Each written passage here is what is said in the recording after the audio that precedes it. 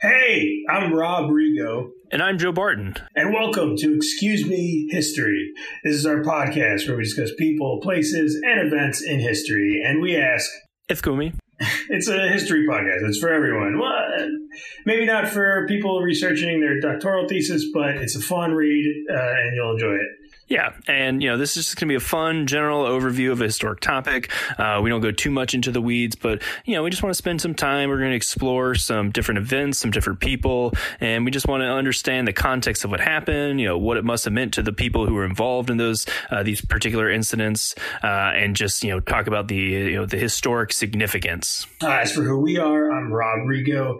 I am a comedian and military pilot. I'm from New Jersey originally. We met in Virginia. I used to be stationed down there, and then we both live in New York City now. Yeah, and of the two of us, I'm Joe Barton, and I'm kind of the guy who has the history background. I've worked in a few different museums, currently working at the Ellis Island Museum of Immigration. We also just want to start off this podcast by apologizing. This project we've been working on for a little while now. The first few episodes are going to be a little backdated, and this particular first episode is going to be on good old Thomas Jefferson, and we recorded this one about a year ago, but we're going to catch up fast. And we're going to be releasing an episode a month. The quality of this intro, not the best, because one of us is currently in an undisclosed location in Southeast Asia. And we would love to hear your feedback. If there's a topic you want us to cover, or if you like the podcast, or if you just want to hurt our feelings, you can reach us at excusemehistory@gmail.com, and we'll get back to you right away. All right. Thanks, guys. Enjoy the show.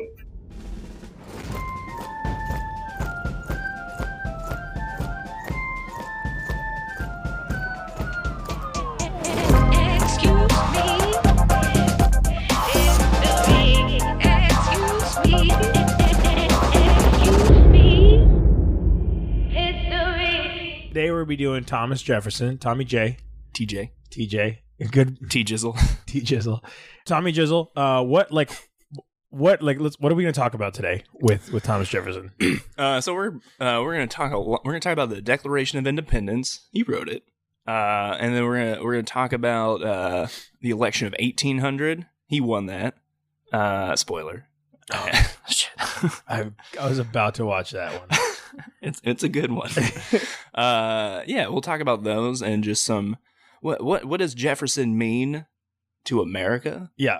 And what's his why do we remember him? Do you like Tom? Do you like him? I do. Okay.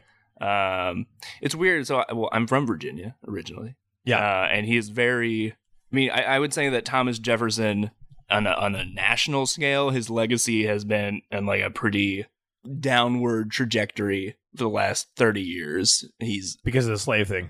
Definitely, the slave thing is it's a thing that people have the hardest time getting over, and I understand that.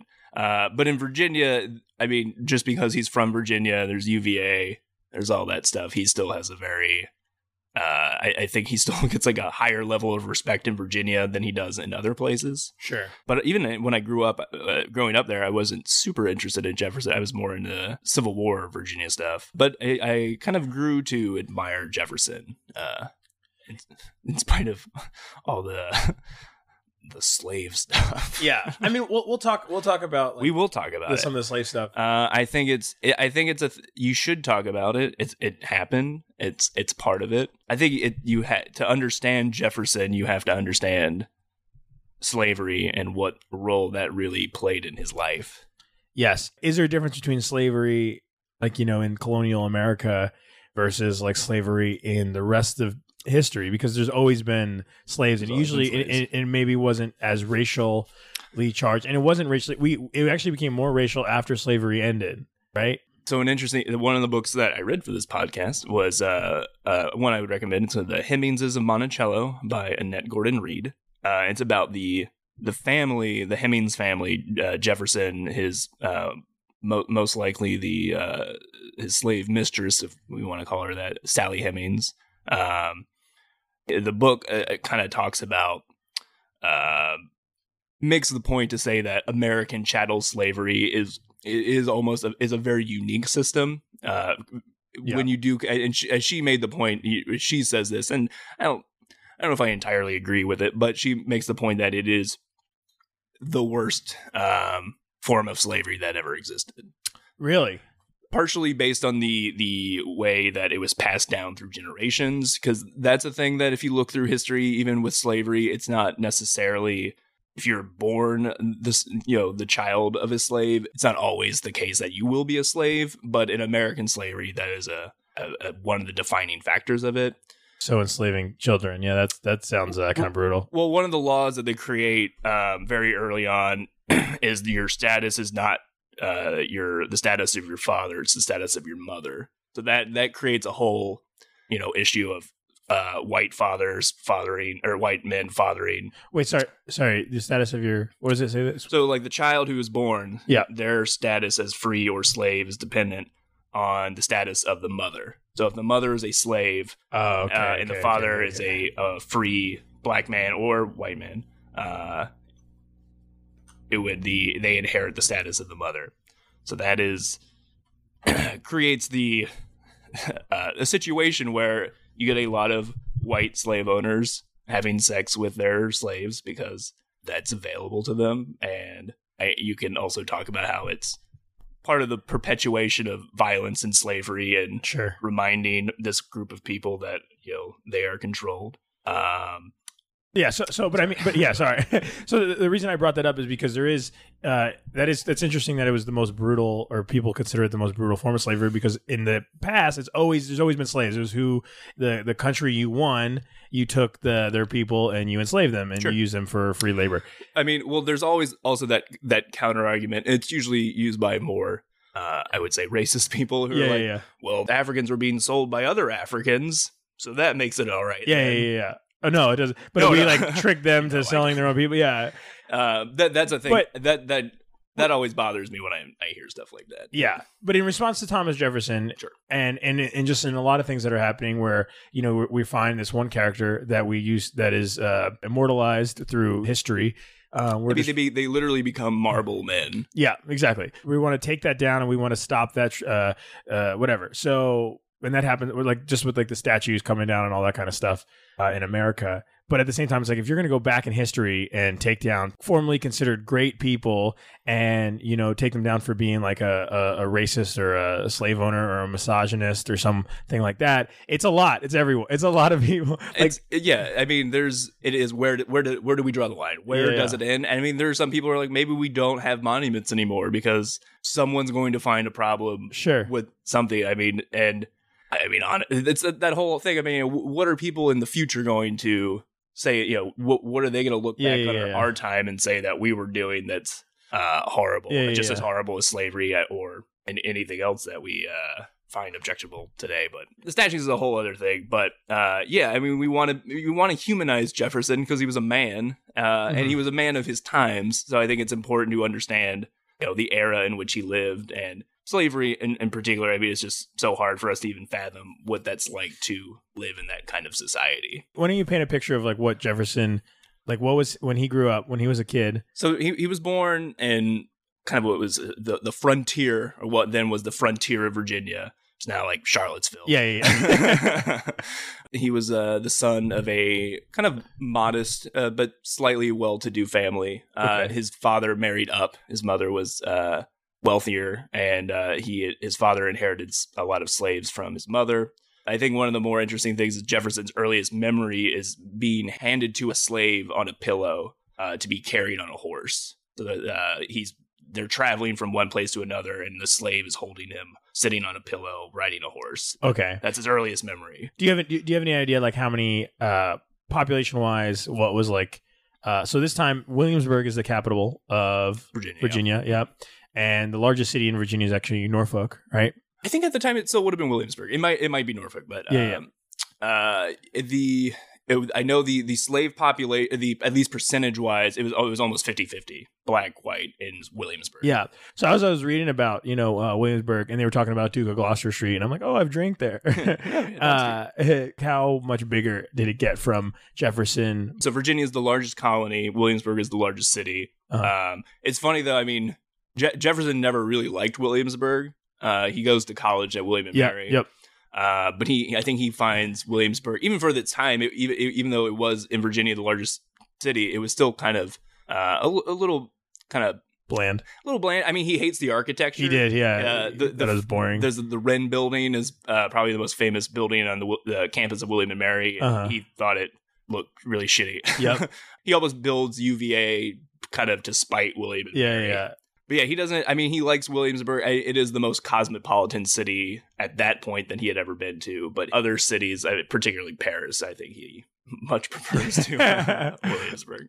Of course, but he loved Virginia. He loved, and his father loved it. He always, had a strong affinity. I do think he considered himself to be a Virginian. Yes, first and foremost. I think, there's a debate. I think one of the interesting kind of hypotheticals with Jefferson is if had he been alive, or had there been a civil war earlier in his lifetime, and it happened similarly to the way the Civil War did, where Virginia secedes, would Jefferson go with Virginia? And historians are kind of split on the issue.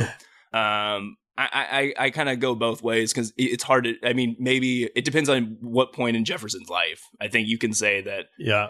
I mean, his views change over time, and at the end of his life, you can kind of tell I think he's leaning more in that direction, where I think he doesn't like the direction America is going in. And I think that if it's brand new, he's like 10 years old. Well, it's funny. I mean, it's like these guys like him and Adams, they were responsible for the revolution. And then 20 years later, they're like, oh, shit, that's not what we wanted. Yeah. That's the problem with this country ruining the country. Like it's like we just made it. Kids these days trying to build roads and infrastructure. If you were a Virginian at the time, what does a person think about another state? What is their relationship with a state like Virginia and then a state like next to them? Do they look at those people as like a different country, or is it like today we would look at Canadians? Is someone from Maryland a Canadian to them? That's a good. Yeah. Certainly, there was more. Just because you're so isolated. Yeah. I mean, honestly, for them, I mean, your community, your town, or whatever village you would live in, I mean, that I think you would probably identify with even more so. But yeah, I think the way, I mean, they're viewing the way Virginians would view people from Massachusetts. I mean, they're just trading partners. Okay. Different founders kind of view it differently. There's some who are more nationalistic, who want a more centralized federal government. Yeah, the Federalists, Adams and Hamilton in particular. But there are a lot who of the Republicans in particular who are wanting they take more, I think, identity in their state. But even there's definitely, you can tell in those early years that the regional alliances. I mean, they're worried that what's going to happen is if they don't form a strong federal government, that different states will break off and form kind of smaller alliances. It's not necessarily a given that they're all going to be the same country, all the states. Yeah, and I mean, I think that's something relevant today. I mean, can a country as large and diverse as America exist as one unit? Is that?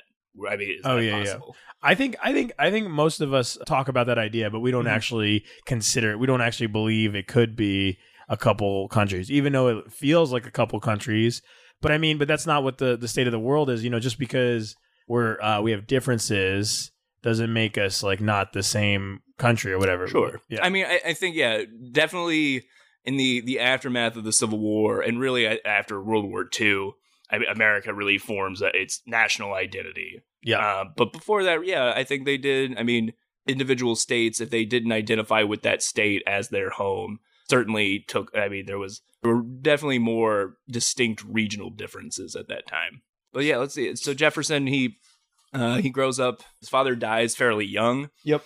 He gets educated at William and Mary. He learns from a man named George Wythe, who I think is a kind of an interesting figure. He's the first law professor in colonial America, and he teaches both Jefferson and John Marshall, who will later become probably the most important Supreme Court justice or Chief Justice in the early years of the court. Was Jefferson a Chief Justice? Jefferson was not a Chief Justice. Yeah. Jefferson hated John Marshall, and he hated kind of his influence in the Supreme Court. They were cousins. I think when you read about this era or any American history in general, is you in the past, I mean, there was just less people. And there's so many just personal connections, and particularly in this time period when you're learning about the founders, because I mean, they really were elite men. I mean, it's very few what we call common men who are founding fathers. Most of them come from very well established families and are very wealthy, and they're all related to each other.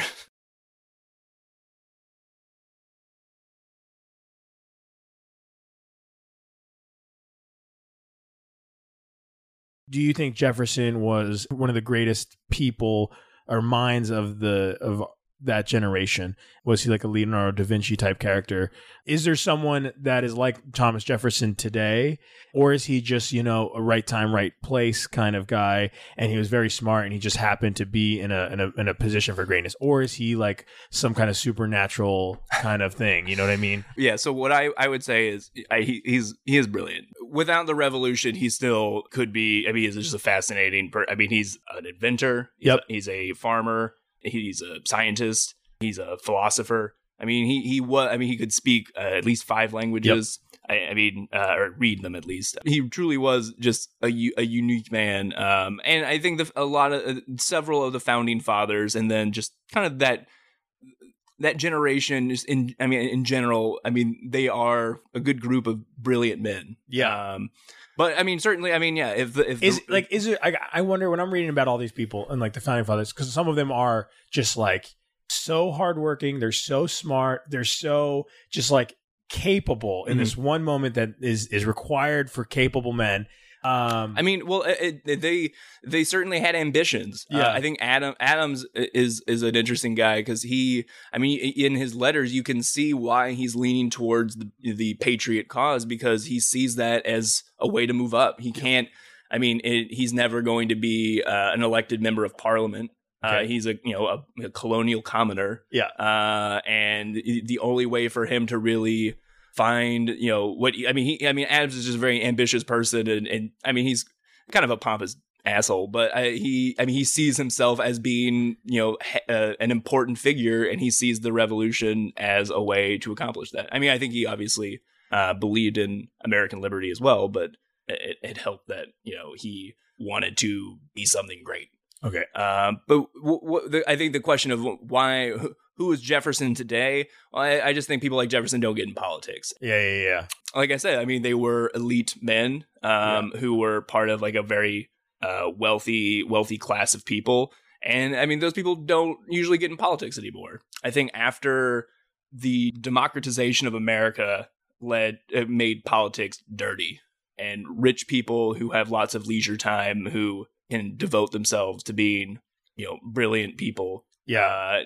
Just they don't get involved in politics. Yeah. You think the heroes of the world are doing real, like that's not the work for them, Yeah.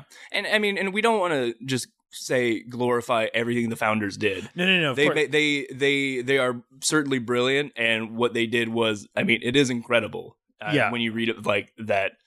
There's so many revolutions, and some people would argue that the American Revolution really isn't a revolution. If it is, it's a very conservative revolution, because if you look at what happens in France or Russia or China when there are these revolutions, millions of people die, and our revolution is fairly bloodless. And a few thousand Americans die, and there is divisions between loyalists and patriots, but it's not compared to the French Revolution that comes after. I mean, oh Lord. Which Jefferson witnesses the beginning of it, and he thinks it's great. He's like, oh yeah. I think Jefferson's funny because he really likes the idea of revolution, but who doesn't? Like, revolt is a fun, youthful thing. It's not necessarily the smartest, and you might not have the reasons, and it's. But and you can definitely and the rational diplomacy and response is way smarter. It's a better way to do it, but it's also not as fun as let's tear some shit down. Let's throw some bricks through windows. But Jefferson never does that. He likes that other people do that. No, but he likes the feeling of standing up for something that he feels is like a moral or he's an idealist. And I think he really truly believes in the revolutionary ideas in the Declaration. I mean, it's about listing grievances and reasons to separate from Britain. And I mean, he's able to interpret that better than anybody else at that time. Yep. So I read the book that I mostly read was Thomas Jefferson: A Strange Case of Mistaken Identity by Alf J. Mapp Jr., which is who names their child Alf. But it was really good. It was a really good book, and I loved it. Or the parts that I read of it. I'm a slow reader, and this is a podcast for people who are also slow readers. You don't have to read. You just listen to us. Yeah, and it's like listen to someone else who's just slow. Like I was this guy Mr. Alf J. Mapp. He's a huge Thomas Jefferson historian, and he studied in William and Mary. And he felt this close connection with Jefferson because he studied at the same school where he did. And then Alf J. Mapp also teaches at Old Dominion University in Norfolk, Virginia, which I studied at. You did. So it's like he's passing the torch, Thomas Jefferson, down to this currently unnamed podcast. And boy, has the torch grown dim. We are burning the end of the candle here. All right. So what I read, wax all over my hands. Yeah, there's a lot of wax. For different reasons. Yeah. It's jizz. All right. We said jizz in the first part. Is that the first time Jefferson and jizz has been mentioned in the same sentence? Maybe on a podcast. No, he would write to Adams, and he would just be like, you know how like you get. Is there a way? Do you know any way to get jizz off parchment? And Adams was like, some apple cider vinegar. Apple cider vinegar. Oh man. Oh, wait, here. Let me tell you what I know about him first, and then you could take it from there because you have way more to go with it. Yeah, I had a bit of an unfair advantage of this one, but no, I like being smarter. So I really enjoyed learning about this guy, and I do feel like I'm like, holy shit, this guy was clearly capable, right? we're not talking necessarily about morality here, but this dude was something special. I could never achieve the heights that he did and some of the things he pursued. But yeah, so he's born in Charlottesville, Virginia. He gets a little older. His dad dies, and then he begs one of his guardians to like, hey, I want to go to school because I'm going to be a smarty pants. And he goes to school. He's close with his sister, one sister who ends up dying later. And then at school, she died. She died. Yeah.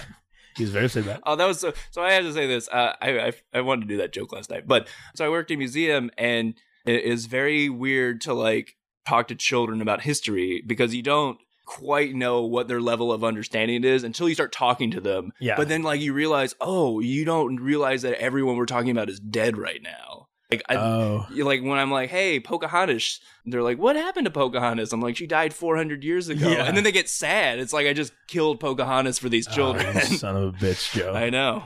You're killing everyone. She was just still just in that movie for them. Yeah. That was forever. They could hold on to that, but I killed her. Okay. It's like a Schrodinger's Pocahontas. So he studied then he goes to William and Mary and he studies, and he takes a long time studying, and he's a good student. He's like training, and he had friends that he would go out to like bars with. So he was like a normal person for the most part. Yeah, but I mean, he's interesting because he's bookish, but like he does. You can see why he becomes great is because unlike these other guys who are off drinking, like he enjoys it, but like really he wants to learn. He's a nerd with social skills, right. Which is like why that's like great. I mean, there are people. I don't think it's good to diagnose people from the past with diseases or disorders, but I mean there are those who have argued that Jefferson might have been somewhere on the autistic spectrum. Oh yeah, probably. I have a hard time. I mean, it's hard to imagine that. Like, I mean, he is kind of a strange person, and he's not particularly with people. He's not the best orator. He's not. No. At least when you first meet him, that's how people often would say he's kind of awkward. But as you get to know him, he's very talkative. So, but yeah, he is.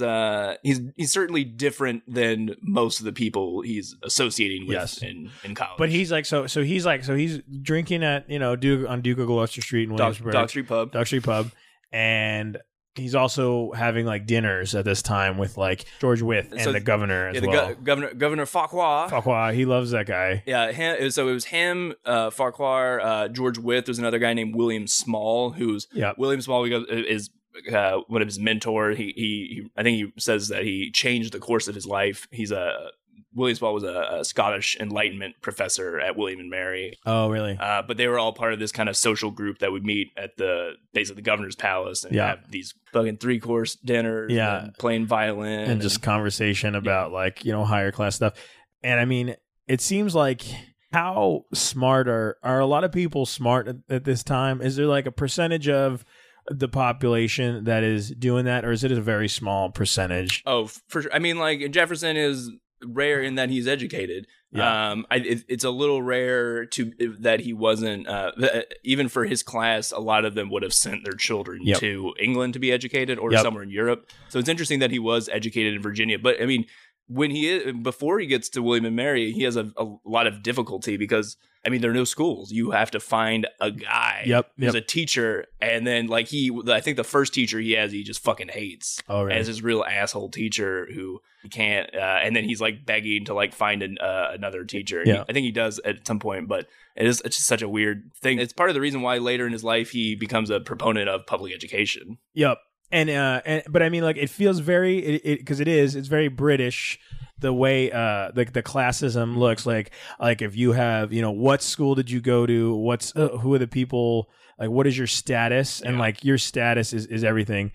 So he takes 5 years to get through law school, and law school at the time is just like, hey, you could study at home if you want. You just got to go past the bar. I mean, really, they're just studying like English common law and just legal precedents. Legal precedents, certain philosophies. But I mean, so 5 years, even for like the higher court that he, I forget the name of it's like the county court in the other one. 5 years is a long time, even for that.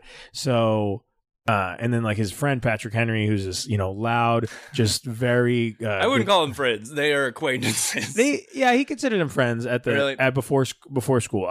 And he saw Patrick Henry when the first Stamp Act resolutions. So they get the orders for the Stamp Act, and Virginia's like, oh, we're not paying extra for playing cards or whatever. And so they have this resolution where the House of Burgesses, which Patrick Henry is on, Thomas Jefferson is not, who he's still studying, even though, you know, Patrick Henry just walked in and got almost the same age. Yeah. And so they're deciding whether they write this letter. And I love how English and passive aggressive, like the resolutions are. It's like a couple pages of just like, Your Highness in England, we find you to be the greatest, and we wish you a long life, and heaven will be yours. Even the declaration is very polite. It's like, hey man, like, you know, we asked really nicely. And then the last line is like, but and we find us, and it's like so subtle. It's like, just us, the free people of Virginia, continue to worship you. Like, but they said free people of Virginia, you revolutionists. Like, so Patrick Henry, brand new dude, he wasn't like, it was noted that he wasn't dressed well, but it actually kind of looked like it was a contrast to like the powder wigs and kind of stuff like that. So he was just in this black garment, and he like took the floor as a brand new member of the House of Burgesses, and he just argued for the resolution. And he maybe not even felt so passionately about it, but he wanted to kind of make a name for himself, or kind of I mean, he's an opportunist. I think that's the thing about the revolution, is that there are guys who are able to use their natural talents. Like, I mean, Patrick Henry is a great orator, and Jefferson is not. I think Jefferson's always jealous that Patrick Henry just kind of gets by on his like. He's a dude who shows up and is just like, you know, giving shit right away. You know, it's like you it's like going to an open mic, and you know, you write for days, this perfectly prepared set, and then this other asshole just gets up and does crowd work for 5 minutes and crushes it. Yeah. So that's Patrick Henry, and so he does that, and then Thomas Jefferson finally gets on the House of Burgesses. He becomes a lawyer. He starts practicing. He's there when the House of Burgesses. So the governor, House of Burgesses. Just interesting fact: oldest, still continuing governing body in America. I thought it's not called something else. It's not called that anymore. So it goes back to 1619. Called it's now the Virginia General Assembly. The House of Delegates, or excuse me, it's now called the House of Delegates. Is the lower house, but it goes back to 1619. Nice. Almost 400. Next year will be 400 years old. We should go celebrate. So he gets on that, and then like right after he joins, Farquhar was which sounds like Farquhar. Like he sounds like a Disney antagonist. I'm pretty sure that wasn't that the name of the villain in Trek? Farquhar? Oh yeah, it sounds like that. Yeah, it's that guy. So that's what he looked like. And then he joins, but he was only a lieutenant governor, and he's dismissed. A lot of times, what will happen is there will be a royal governor, but he doesn't want to go to Virginia. So he'll appoint a lieutenant governor, and he does like the actual. He's drinking in London right now. He doesn't want to go to collecting the woods. Checks. Yeah. Collecting those playing card checks, I actually also think like the revolution is like, or just all these resolutions that they had leading up to the revolution about trying to repeal all these like stamped acts, all this taxation without representation. It feels kind of like they're like being divas about it, know, like, and it's like it's so funny because like there's other countries right now who want to like some kind of freedom or want to revolt against their government. And it's like they're revolting against like genocide, and we're not paying 6 cents for stamps, you motherfuckers. And like so they yeah, I mean like stuff like the Boston Tea Party is a very like white privilege. Yeah, I mean we're just gonna like you're gonna charge us extra for tea, well we'll throw it in the fucking ocean. Yeah. It's also I think it's interesting that American is a coffee culture. We're very petty. Oh yeah, because of that. Yeah. We don't fuck with tea. Yep. We're starting new. We got I like some green tea. If it was herbal. Yep. The Boston kombucha party. Is that I don't even know how to say that word. I haven't had kombucha. It's I don't know what it is. It's like fermented taint water. I don't know. Have you ever had kava? Kava? No. That's like it just tastes like dirt water. But it's like kombucha. That's what it is. Kombucha. Kava, yeah, it's like dirt water, but it kind of gets you a little high. It's like tea, but I don't know. What? It's weird. Like I don't know. It's legal. Go to a kava bar. Go to your local kava bar. Drink some dirt water tea. That'll kind of get you high. What kind of tea was that? That's ayahuasca tea. Oh no! It's gonna be a long day.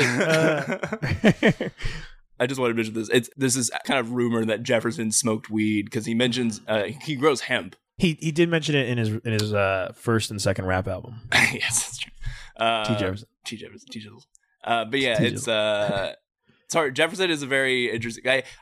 Some people think that he might have smoked marijuana or cannabis. And I mean, obviously, he was a great wine lover. He drank a lot of wine, but also he probably watered down his wine. And also, he drank really tiny glasses. Like their wine glasses were really small back then. That's cute. It was hard to get drunk. That's why. I mean, most people were drunk though. I think Jefferson stands out as being Virginian who's not constantly drunk at the racetrack. What about like when Continental Congress in Philadelphia? Were any of them little boozing, little sipping some whiskey and tea? I'm sure they would have been. I think one of the other when they moved the capital to DC after the Constitution and all that, DC is just like nothing. There's nothing. It's like there's a few houses. There's a few taverns. Well, Annapolis is a thing.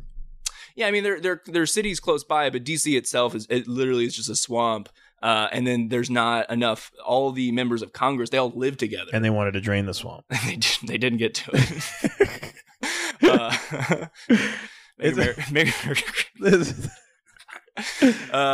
Yeah, but they all live in the same boarding houses because there's not enough room for them to all rent individual apartments. So they share rooms. So like all members of Congress basically were roommates with each other. But they would all like eat and drink together and shit. Was Air Force One like a horse and buggy? Yeah. One of my favorite presidential stories. I think the only president to have ever been convicted of a crime while in office was Ulysses S. Grant, and he got caught speeding in D.C. on his carriage. Got ticketed. Slow it down. Hey man, you're going 20 miles an hour. You could kill hundreds of people. Jefferson, he gets notoriety for a pamphlet he writes called A Summary View of Rights of British America, a declaration of grievances against the king. And he writes that. And I think, Jefferson, he always strikes people as being very early on as being a very talented writer. Like when he's in the House of Burgesses, he very rarely speaks. He's a really quiet guy. But everybody recognizes that there's something brilliant about this guy, and particularly about his writing. Yes. And the thing he writes, it gets him national attention, but also Britain, it basically is he gets put on a watch list. Nice. After that. But yeah, so he has to use Bitcoin to pay everything. Yeah. selling his tobacco on the dark web. But so he writes that, and then the revolution starts. I mean, it's really Virginia and Massachusetts. There are things going on in the other states, but they're the most important kind of dramatic events happen in Massachusetts and Virginia. The first early battles of the revolution happen in both, and it's why those, when they get to the Continental Congress, those are the representatives who are more likely to advocate for liberty. Yeah. Why? So, real quick, why? I'm sure real reasons for this. So, why is Virginia and Massachusetts like the biggest places in the world, or in the America right now? Both Massachusetts and Virginia, they're essentially the first two colonies. Virginia is 1607, Jamestown, and then Massachusetts 1620 with Plymouth, and then. But Massachusetts becomes great because it's a great trading port, Boston in particular. Okay. And then Virginia, just because it's the first, and it becomes a huge tobacco colony, essentially. Okay. So it's making money from there. It's making money from that. New England. I mean, Massachusetts is they're shipping a lot of fish. There's big fisheries. Okay. That's what they do some whaling up there. A little bit of whaling, stuff like that, and they're exporting a lot of stuff to Britain. Which is why, I mean, one of the reasons they are against taxes and tariffs is because it hurts their economy. Sure. I mean, they're a import based economy. What about people? Like, why do you think?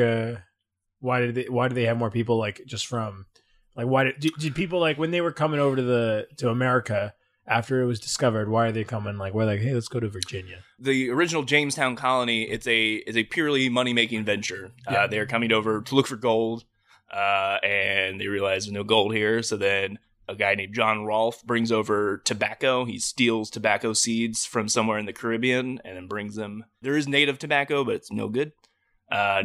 People in England didn't like it. But anyways, he starts growing tobacco. That takes off. And then basically tobacco economy grows in Virginia. People start moving over, particularly in Virginia after the English Civil War. So Virginia, during the English Civil War, supported the king. That's the Magna Carta one, right? That's not the Magna Carta one. It's not the Magna Carta. That's the English Civil War. It's after that. Yeah, it's basically what happens is... Oh, it's Cromwell? Cromwell, yes. Boy Cromwell? Yeah, good old Ollie Croms. He becomes Lord Protector of England, but he's part of the parliamentary forces. The Royalists are also the Cavaliers. That's why the Virginia Cavaliers. Okay. Most of the Cleveland, actually. Yeah, they moved. So they're Cavaliers. They're the people who supported the king, and they were granted a lot of land in Virginia. But people just come because it presents opportunity. So if you're particularly if you're, say, the second or third son of a landowner in England, you're not going to inherit that much. And so unless your real only option is either join the military and make a name for yourself doing that, or come to America because there's room for advancement. Yeah. In Virginia, what ends up happening is a few, less than 100 families end up owning most of the land. Yeah. Basically just because if you were able to pay for your way to get to Virginia, they would just give you a bunch of land because they were importing lots of indentured servants. But if you could actually buy your own way, they're just going to give you land because they needed people to come over. And then that land gets concentrated in a few families. Part of these are the Native Americans giving us land, right? Yes, they were. They were like, "Hey, there's all this unused land that you can totally have it. Yeah, go ahead and use that." It's not my it's not where I live, you know. But my family's not here. Jefferson is really one of the things he's trying to do, both in the Virginia legislature and then later on when after the Revolution, is he's trying to change a lot of these what we call primogeniture laws. Basically, the oldest son inherits land or all the possessions, and because there's one law that basically said that because the estate is inherited by the oldest son, the father has no right to sell any of it. Yeah. So all this land, basically these tobacco planters, they're always in debt because tobacco will rob the soil of nutrients, and then you always have to find more land. So they're always buying land on credit. So they have like thousands of acres of land. They're not rotating their crops with lima beans. No, they're not. I think I get some lima beans in there. Gotta get some lima beans. Some nutrients. Some lentils. So they they accrue all this land that becomes worthless, so they're land rich and cash poor, and then they can't sell the land because it's against the law. So Jefferson actually the old Virginia shuffle. He wants to change a lot of those laws, not something he's super known for. But anyway, so the Continental Congress forms.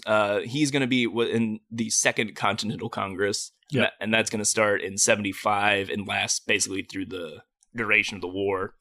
He replaces a guy named Peyton Randolph. He was the president of the Congress, and he got sick and died basically right when he got back to Virginia. But Jefferson replaces him and kind of, again, establishes himself as a kind of quiet but smart guy. And basically by 1776, after several battles, Lexington and Concord, there's a lesser-known battle in Virginia that happened in Virginia Beach. I mean, it's sad that they're fighting on the beach. Such a nice beach. Battlefield Town Center. Yeah. By 1776, they're starting to move towards separation from England, and they form a 5-man committee. Jefferson is one of the 5 men on this committee. It's John Adams, Ben Franklin, Jefferson, and 2 other guys who I feel like I should know the names of, but I forget right now because they're a lot less famous. So what was the leading up to the Continental Congress? So House of Burgesses is the governor, the royal governor who comes to Virginia. Yeah, Dunmore. Ends that. He burns Norfolk. That's a real big reason. He also, so there's an argument to be made that one of the reasons why Virginia, at least in the South, kind of leads the Patriot cause is because there's the fear that either the governor or the king is going to use slaves against the colonial government, that they would try to incite some sort of slave rebellion or just free the slaves and use as armies against to, I guess, suppress the rebellion. So there's this idea that, the Second Amendment, one of the things that the governor of Virginia tries to do is seize the public arms, the armory in Williamsburg. He wants to take the weapons away so the militia can't use it. Yeah. And that's like a really big reason why the Second Amendment is in the Constitution. Oh, wow. I don't want to get too much into it, but it's not really about personal arms. It's about public arms. Yes. And the government trying to prevent that from being used by the militia. So the governor, Dunmore, he burns Norfolk, and really sets that's kind of the point of no return for Virginia. And they kind of pass a resolution saying that Virginia supports the separation from England. Okay, so they passed that revolution, and then they start communicating with the other states, right? They're like, "Hey, this is what we're doing." Massachusetts is like, "Yeah, we're doing that too." All the other states with less educated people are like, "Yeah, whatever." Like New Jersey's like, "All right, whatever." Like, "Yeah, we'll do it." When do they start meeting up? When do they start? When do they start hanging out? Well, I mean, the Congress has been there. I mean, been in Philadelphia and since I think 1774.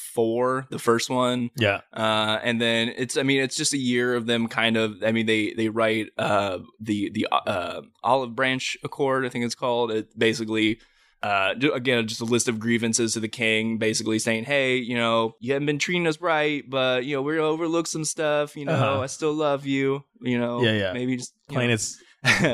And then the king just kind of ignores it. He just won't. It's part of that thing of if he acknowledges it, then he feels like he loses power and control. And so kind of just progresses. And again, these battles like Lexington and Concord start to, for the people who are on that Patriot side, they're already convinced, British troops are occupying our cities and have burned our cities and have fought our militia. We might as well be separate at this point.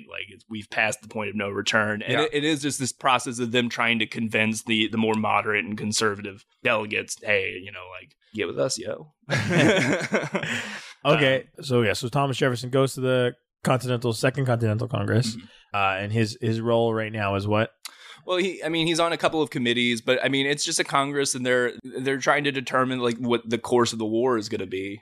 That's really what after the Declaration, what the Congress becomes is basically the junta to basically an apparatus to fund and control the military. Gotcha. And so, but yeah, Jefferson, he doesn't really do that much in the Congress until he's placed on the will become the Declaration Committee. Yeah. And it's him. The three more the what? The Declaration Committee. The Declaration. What is that? The Declaration Committee. Yeah. What's the Declaration? What is it? The Declaration of Independence. Yeah. Is that a? I think I've heard of that. Was that in a Nicolas Cage movie? Yeah. I think he tries to steal it. Oh, okay. Did you ever get it? I think there's a note on the back that I think Jefferson wanted Nick Cage to read. I love Nick Cage. I've just being 100% not a bit. He's one of my favorite actors. He's a fun guy. Do you have a favorite Nick Cage movie? What is my favorite? I like Adaptation a lot. That's a good one. Okay. I feel like there's another one I'm forgetting, but I like me some crazy Nick Cage. Okay. Yeah. So, all right. So he writes this little piece of paper, the Declaration. People are like, yeah, it's good. Yeah. They're in this committee and he's chosen one just because he's the best writer. Yep. Adams is just kind of an asshole. I mean, some people really like Adams, but a lot of people just fucking hate him because he's loud and obnoxious, and he's obviously kind of the leader of the independence movement. But he thinks that Jefferson would be more received if he writes it. Yeah, because he's a Virginian or a commoner. He's a Virginian. He's not a commoner, but just being from Virginia, you seem like the North was like the elitist, kind of like how they're viewed today. But if you get like a guy from the country, it's like, and he's writing this thing, it's like he's like, this image of the guy standing out on his farm that he worked hard on, and like he wants just to be free. Sure. So. And he. He basically is the unanimous choice to write it, and he doesn't take long. Writes it over a couple of days. And how long does it take you to work on a new bit, Joe? Oh God, I don't even work on old bits. Yeah. And how old is he at this time? He's I think in mid-30s. I don't know the exact age, but he's in his 30s. His 30s. God, I'm fucking 20. I'll be 28 this year. Yeah. He's writing the Declaration. I mean, and you haven't even wrote to do 10 minutes. So he writes it. It's edited a couple times in the committee. I think it's the third draft that they choose. By that paperclip in Microsoft Word? Yeah. Did he write it in Word, or did he... With what's the shitty Notepad? Yeah. Did he download some free software? Yeah. Google Drive. Was it one of the interesting edits was he writes the first draft, it's a we hold these truths to be sacred and undeniable, and then Franklin suggests that you should change it to we hold these truths to be self-evident. Yeah, that was an interesting. I think. Who's the smartest dude at the Continental Congress? I mean, Franklin is just probably. I mean, Franklin's like a Da Vinci kind of guy too. Yeah, and that point, I mean, he's very old. Like he's much older than anybody else there. And at first they kind of don't super trust him because he's been in England for so long. Yeah. Because even though he's often referred to as like the first American, but he had been, I think, at least spent probably like the last 10 years before the Revolution in England. He's actually not like early on in the Congress is not like a very ardent. Not ardently for separation. Yeah. But then he kind of is swayed eventually. But yeah, he's probably slightly more fascinating than Jefferson, just because he's more fun than Jefferson. Sure, he's like he reminds me of like Winston Churchill a little bit, just like a little bit more brash. Yeah, I mean, Jefferson is a genius, but like he is kind of awkward. But like everybody loves Franklin. Yeah. And Franklin's drinking it. I mean, Adams hates Franklin, or not necessarily then, but when both of them are in France after they're both ambassadors. He's a Pennsylvania guy. He's born in Boston, but he becomes a Philly guy. Philly is the largest city in the country at the time, right? Yeah, by the time of the Revolution, it's the largest, kind of most cosmopolitan. New York kind of, I forgot what point New York surpasses it, but is New York City. Philly was great, and then they started eating cheesesteaks. Yeah, and that cheese is that cheese whiz. They're just like, hey, we got this sandwich. Fucking Philly. Like, it's like they got rid of all the British cheddar. Is that crazy that at one point Philadelphia was the place to be? I mean, they weren't always burning cars. Yeah. How many carriages did they flip over after they won the war? That would be a great sketch, just like, like Philly fans after the Continental or like after the Revolution. Fuck yeah! They do. We're drinking Bush beer all night. One of the funny things about the early our early government is they move a lot. It's not. I mean, government's been in Washington for 200 years now. But they were moving it all the time because people get fucking pissed at them. People didn't like laws that they were passing, so man. They would just have to skip town and go to like another city. How funny if DC they would just move like the government, like all of DC is just that. Oh, let's pick it up and go, guys. Oh man, they do Amazon, like they look for another headquarters for America. Oh, God. We're looking at Trenton, New Jersey. And Ann Arbor, Michigan. Oh boy! Oh, good. Be cold. They put forward the Declaration in front of the Congress. They edited it a couple times as well. And what happens is, so we celebrate 4th of July as Independence Day. Yes. It was not why. I mean, basically, why we celebrate the 4th is because that's the day it was announced, essentially. Yeah. So. The declaration, the literal declaration is July 2nd.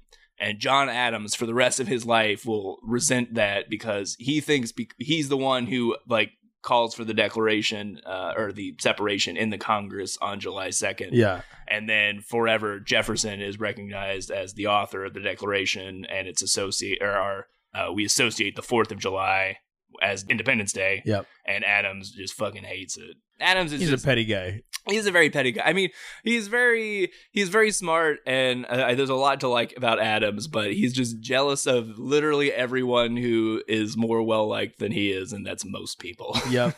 How much was Jefferson liked? Did anyone hate him, or was it like a... Sure. Definitely after the Revolution, I would say. Not so many people during the Revolution, but as... The party system starts to develop, he becomes a very, almost like the Antichrist. The Federalists just hate him. They call him a heathen and a heretic and all that. So anyway, so they declare independence on the 2nd, and it goes to the printers and is announced to the public on July 4th. And they don't even, I think one of the funny things is that there's a famous painting of the signing of the Declaration, which never happened. Basically, the delegates just sign it over a series of weeks. Oh yeah, I don't think it's till August that they all do. I think John Hancock is the last person who signs it, and he's the one who signs it the biggest on top. I might be wrong about that. Yep. He did sign it the biggest, and then Jefferson very quickly goes back to Virginia. He doesn't stick around because he kind of sees he has not really interested in the military aspect of the Revolution. Just wants to get back to, because he sees what's going on in Virginia. They're making a new constitution, and he wants to be a part of that. I think he thinks that's more important than the actual war itself. Really? Because I think he's not a military guy, and I think he knows that he wants to be present because he's a Virginian. He wants to have a say in the new formation of a constitution in Virginia. So he goes back there, and he'll spend the rest of the war in Virginia. And yeah, so he's elected governor towards the end of the war, and he hates being governor. It has a very rough time being the wartime governor of Virginia. Why? I mean, he just kind of mismanages the war effort in general. The British at that time are starting to invade Virginia, and he moves the capital from Williamsburg to Richmond to try to protect it. Eventually, they burn Richmond. And then there's a very famous incident where he's at Monticello, and a British cavalry unit shows up at Monticello trying to capture him. And he very narrowly runs into the woods and hides. And for the rest of his life, he's embarrassed by it. And a lot of Hamilton in particular kind of takes it as he calls Jefferson a womanly figure because he ran and hid in the woods instead of standing up and fighting the British army. What are you gonna do? What are you gonna do? Shit happens. So Jefferson, that hurts his career, not significantly, but he's embarrassed by it for sure. And then they win, and then he'll eventually. His wife during this period dies, which is a huge event for Jefferson. His relationship with his wife is probably the most positive relationship that he ever had with a woman. It seemed like they had a very happy marriage. Really? But he never really had any other this significant relationship with a woman, maybe other than his sister, either just relationship like family or non-family relationship. And but you think this was the one that made him promise he wouldn't get married again? Yeah, so that there's we don't exactly know what she said, but something along the lines of, she made him promise never to remarry. So her father, John Wales, was married 3 times, so she grew up with 2 different stepmothers and hated them both. And so she just did not want her daughters to be raised by another woman. So she makes Jefferson promise that. And I mean, I don't know that Jefferson would have remarried, but when his relationship with Sally Hemings develops, a lot of it I think has to do with the convenience of being able to be with a woman who can't say no to him because she is owned by him, and he can't marry her legally because she is a black woman. So by law, he can't marry her. So like she's like, hey, like when are you getting married? I can't do this. We're gonna put a ring on it. I'm not gonna do that. Legally, I can't. But anyway, so his wife dies. He grieves for that for a little while, and then he gets offered to be basically an ambassadorship to France after the war.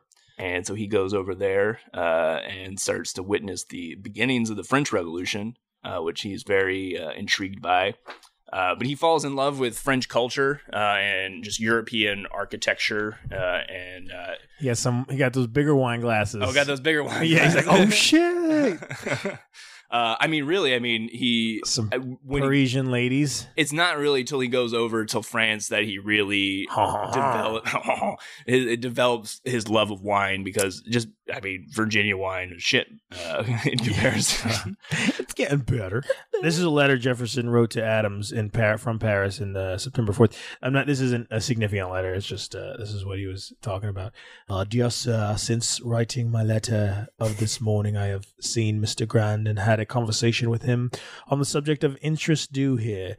He has passed on the subject by a letter he received not long since from the commissioners of the Treasury.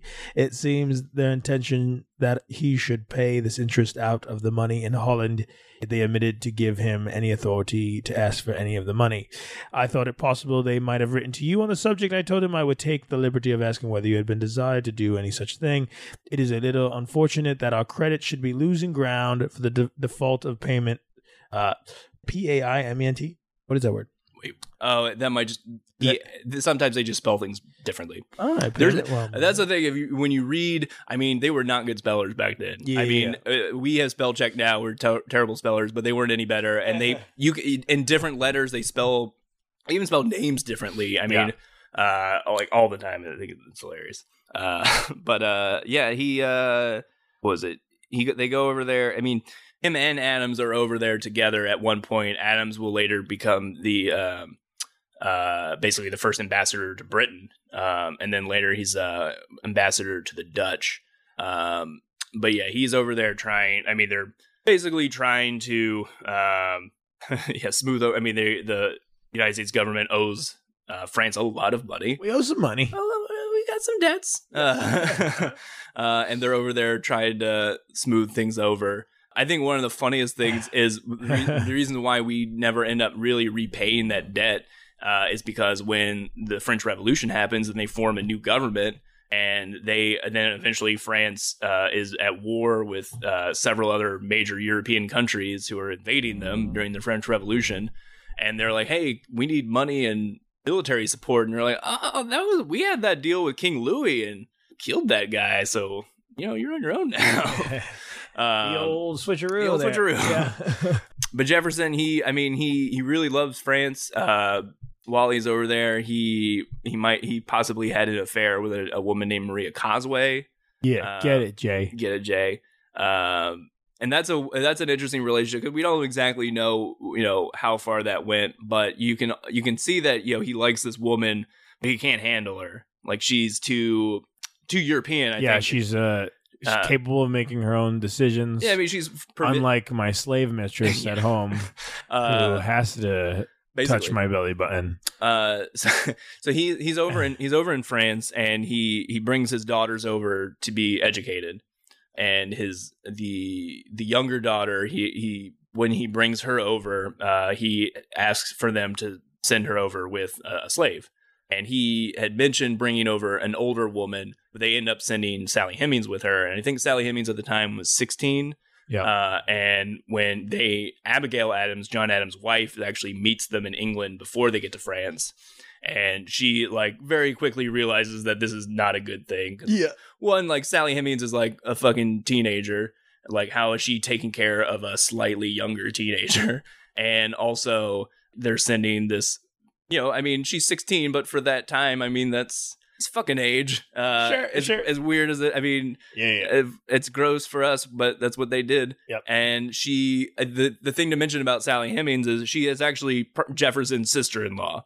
Not technically, legally speaking. So just some 16-year-old sister-in-law slave girlfriend. Basically, just to explain it a little more, Jefferson's father-in-law John Wales had, when after his third wife died, had a slave mistress whose youngest daughter, Sally Hemings, and then that's Jefferson's wife. That's her half sister, she was only 1/8 black. So she was very light skinned, and to the point where a lot of people said that she could probably pass as white. That was a big thing. If you could pass, you tried. Yeah, no, and two of her children did that, and you would just abandon all your friends and family, and that's really that's still a thing that happened. I watched a lecture, a guy who talked about that, and that's the thing that happened 50 years ago. People would still do it. Yeah. It's crazy. They sent over her. He also had brought over her older brother James to train to be his personal chef. Yeah. And while both of them are over there, they realize that they can be free because France had essentially abolished slavery. Yeah. It was you could have slaves, but if they petitioned for their freedom, basically they would be granted freedom. Yep. And both of them realize this, and they go up to Jefferson. They're like, "Yo, man, I heard, if I ask, they'll let me go. What are you gonna do about that? What are you gonna do, man? Hey, just come on. What? Just don't. I want to be free. Don't be like that. What? Come back. What are you gonna give me if I come back? Obviously, nothing. But you should. What? Wait. He's gonna stay here. He's just gonna stay here in Paris. You stay here. Yeah, it's pretty nice. And be free. Yeah. In Paris. Yeah, kind of. And with just all these whores and bread and wine in their big ass cups. Mm-hmm. Why don't you come back, leave Paris and freedom and wine, and you come back to Virginia where you belong as a slave? Okay, sounds good. Yeah. That was it. What we think happened is that with James, what he does is he says, "All right, if you come back with me, I will free you, but you got to train someone else to be my chef. So you learn, you got to learn, and then you got to get someone to cover. You got to cover your shifts. Cover your shift. And then, so the other question is, why does Sally Hemings come back? And that's a little more ambiguous because obviously she's never freed. And at that point, we don't really know if their relationship had started. Dude, why didn't there was no one else in Paris over there that was imagine that you see these Thomas Jefferson, he's in Paris, he's visiting, he's got his two slaves, and the slaves are we want to stay. We don't in Paris as free people instead of go back to Virginia.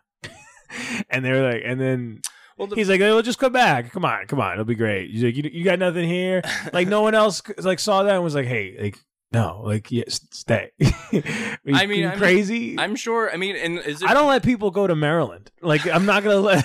I wouldn't let two guys go back to be slaves in Virginia. I'm like, dude, what are you doing? Yeah. have you tried the food here? Freedom is delicious. That's what I call freedom fries. It is.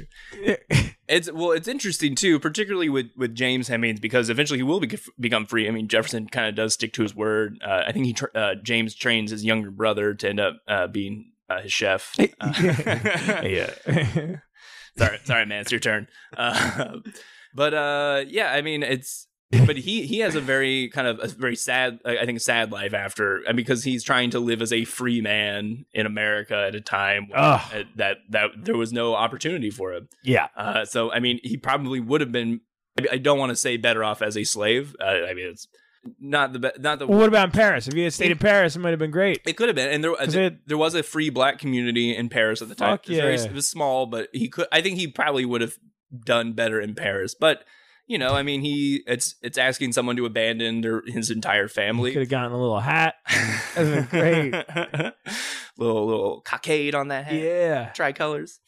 Eventually, he comes back. French Revolution's in the beginning stages, right before kind of the terror starts, and all of his friends start getting their heads lopped off. But while he's over there, I think another funny thing is French people are just constantly asking him, like, why do you guys still have slaves? Like, you wrote the Declaration of Independence, all men are created equal. What's up with that, man? And he's like, we're getting into it. We're getting to it. We're gonna do it. Even at this time, he's still confident that slavery will be abolished. Jefferson can never envision a biracial society, but he does think that. I mean, they're like. It sounds like they're literally treating slavery like recycling. Where like everyone knows they should recycle. But I'm like, I'm not going out of my way. Like, and I don't go out of my way to do it. I work at the restaurant I work at. I will recycle. We banned plastic straws, and one of my managers, the first thing he said was, I learned very quickly I'm not an environmentalist because I want to use straws. I can't use straws anymore. So it's like, of course, like that's better. But I mean, this is like a person's life. Sure. I mean, but and it's crazy, but that's how that sounds like they're treating it. Where it's like, it's probably the right thing to do, but I mean, it's kind of inconvenient. That whole idea of like to not have moral, a slave. For sure. I mean. And for Jefferson in particular, I mean, the lifestyle he is trying to he's trying to build a mansion on a mountain. Yeah, he has to top. What was that quote where someone was like, he's like, there's never been a house like this in Virginia, or was that you telling me that one? He's like, no one's ever put like a house on a mountain in Virginia, and he's like, not yet. I don't think I told you that. Okay, that'd be funny. Not yet. It sounds like an action movie. Yeah. You can't do that. Monticello, if you go to, I mean, it is extraordinary. I mean, it's I believe the only former presidential or something like the only presidential home that's a World Heritage site. But it is a magnificently gorgeous place. It is. It's on the top of this mountain. The architecture is amazing. The gardens, all of it. You can see why he would want to do it, but it's insane. I mean, the fact that you're a tobacco farmer, the way you make your money is by growing tobacco and selling it. And how do you sell tobacco? Well, you have to be able to move it. Yeah. And how do you move it? Well, you have to be near a river, but now you're on top of a mountain. Yeah. And like, how do you get supplies? How do you? It's so for even today. I mean, it's like kind of like people very rarely live on top of mountains. Sure. It's not a feasible thing. But it's totally, he's able to do it because he owns hundreds of people. I think that's, but anyway, so he comes back, and, he's building, I think he actually wants to go back. He wants to stay in France. He kind of comes back to settle some things. He's worried about his daughter. She's in a Catholic school, and he doesn't like that she's getting some ideas, fancy Catholic ideas in her head, like about God. Like about God. Was he a religious person? I mean, he was a big fan of like Enlightenment thinkers, and So his religious views are. It depends on how old he is. When he's younger, he's a little more rebellious. Literally this whole thing. It was an insult when some people would say he reads philosophy. That was a religious insult that he's reading. You read comic books. Nerd. He's reading non-biblical texts, which was for some people blasphemy. But he was I would call him a deist. He believed in a God. He believed in an order to the universe. Everything is like clockwork. Everything's got its place. It was designed to run perfectly. And he doesn't believe in an omnipresent or an all-knowing God or a God that intervenes. He doesn't believe in miracles. Probably one of the more famous things that he writes is what we call known as the Jefferson Bible. And it's not really something he writes, but he basically with an X-Acto knife, kind of cuts out what he believes to be the genuine quotes of Jesus. Really? And he does this twice. The second time is a little more detailed, but he creates basically a philosophical book. What he thinks is the most important tenets of Christianity, and that's when he believes. I mean, he sees Jesus as the greatest moral philosopher, but he doesn't believe Jesus is the Son of God. He doesn't believe in the Trinity. Really, he becomes, I think, a Unitarian is a good way to describe him, at least in his later years. Which is, I mean, a lot of the founders were like that. Washington, Adams, they were all kind of. They weren't atheists, even though Jefferson was accused of being an atheist. Yeah, often. I mean, just slander, basically. But he's more religious, I think, than some people give him credit for. But he was he was a man of the Enlightenment. Sure, that I think that's important in the understanding of his belief system. So he returns to America, basically to a new America. While he's been in France, the Constitutional Convention was called, or will become the Constitutional Convention.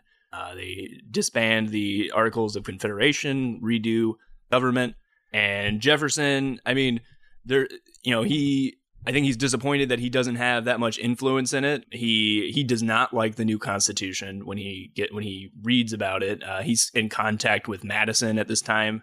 They're kind of starting their friendship. I mean, they were acquaintances before, but they really started to become allies at this point. Madison, one of the primary authors of the Constitution, but Jefferson, he gets back, and I think he wants to be done with government. I think he sees that he's served his time. He has given himself to his country, and he just wants to peace out. and he does that, and then he lives alone for the rest of his life. Yes. No. He literally walks off the boat in Norfolk, and they're like, "Hey, you're the Secretary of State." The what? Secretary of State. Which one? Which state? Virginia? No, all of them. You're gonna. Is that a big job? You had big pants for that job? You had to wear a lot of like shoes. Yeah, shoes, pants, shirt. Wow, everything. I mean, you can figure it out. I have to. I'm a secretary of state. Yeah, there's like desk memos. You just figure it out. You got it. Yeah, you got it. Yeah, I mean, he kind of reluctantly accepts that he just feels like he can't refuse Washington, but he thinks that he's going to be kind of significant in the administration, and then quickly finds out that. While he's been gone, Hamilton, a figure that he really didn't know, Hamilton was a colonel in the Revolution, so he was not in the political side of that. But he in those years, he wrote the Federalist Papers. Was he in Paris during the Revolution? Jefferson? Yeah. No, he's in Virginia. So he's in Virginia as a governor, and then war ends. Very quickly goes to Paris. Goes to Paris. He's over there for a couple of years. Comes back. French helped us a little bit. French helped us. We had to, help him out a little bit. And then we say, "Fuck you guys." And then, but while all that's happened, Alexander Hamilton, he knew Washington during the Revolution, and then he's become a much more powerful political figure. A leading Federalist, and the faction of the Federalist Party they call the High Federalist. Yep. And then he's the Secretary of the Treasury. So he becomes the bigger influence on Washington. Yep. Jefferson, resents it. He starts to dislike Washington. I think he, especially towards the latter half of his first term, and then especially his second term, Jefferson sees Washington as kind of losing some of his luster. He thinks he's senile, and he's too dependent on Hamilton, and Hamilton just is the antithesis of Jefferson. Why? How so? Very quickly. So they are forming a new country, and Jefferson's idea of the new country is an agrarian republic, basically a nation of farmers. Yeah. Limited government, decentralized, and he wanted kind of, I wouldn't say universal suffrage, but hashtag farming for life. Hashtag farmers only. Farmers only. City folk just don't understand. Farmers only would have been the government's website. Farmers only, it basically just would have been everybody. Everybody's on this one dating site. Yeah. And then Hamilton represents, he's big business. He's a He wants a strong central government. I mean, there's I am an anti-Hamiltonian. I think Hamilton's a piece of shit. I think he's a genius. He understands economics and the way to form a strong economy more so than anybody else in America does at that time. Really? Yeah. Where did he study? What now is Columbia College, I think. It was called King's College? That was Rutgers. Queen's. No, Rutgers is Queen's College. Yeah. Rutgers. So Columbia was King's. Yep. So he went to Columbia. I think he had actually tried to go. Have you seen The King of Queens? King of Queens? Oh yeah, I love that. He also studied. I think he got his undergrad at Columbia and his master's at Rutgers. Yeah.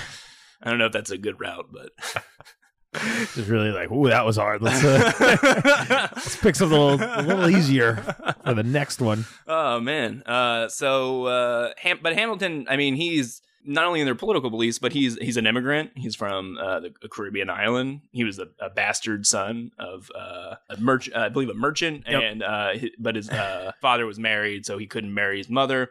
And then his mother dies and he's adopted. But just because he's a genius and someone takes interest in him and is like, oh, this guy might do something one day, and then pays for him to go to the United States. And then eventually he gets in, really surprisingly gets into King's College because, I mean, most of the people were already well educated. I mean, he came from nothing essentially. And then he fights in the Revolution and he gets on Washington's staff. And then, kind of has a falling out with Washington at one point, and then he gets off of Washington's staffs and then becomes a hero at Yorktown.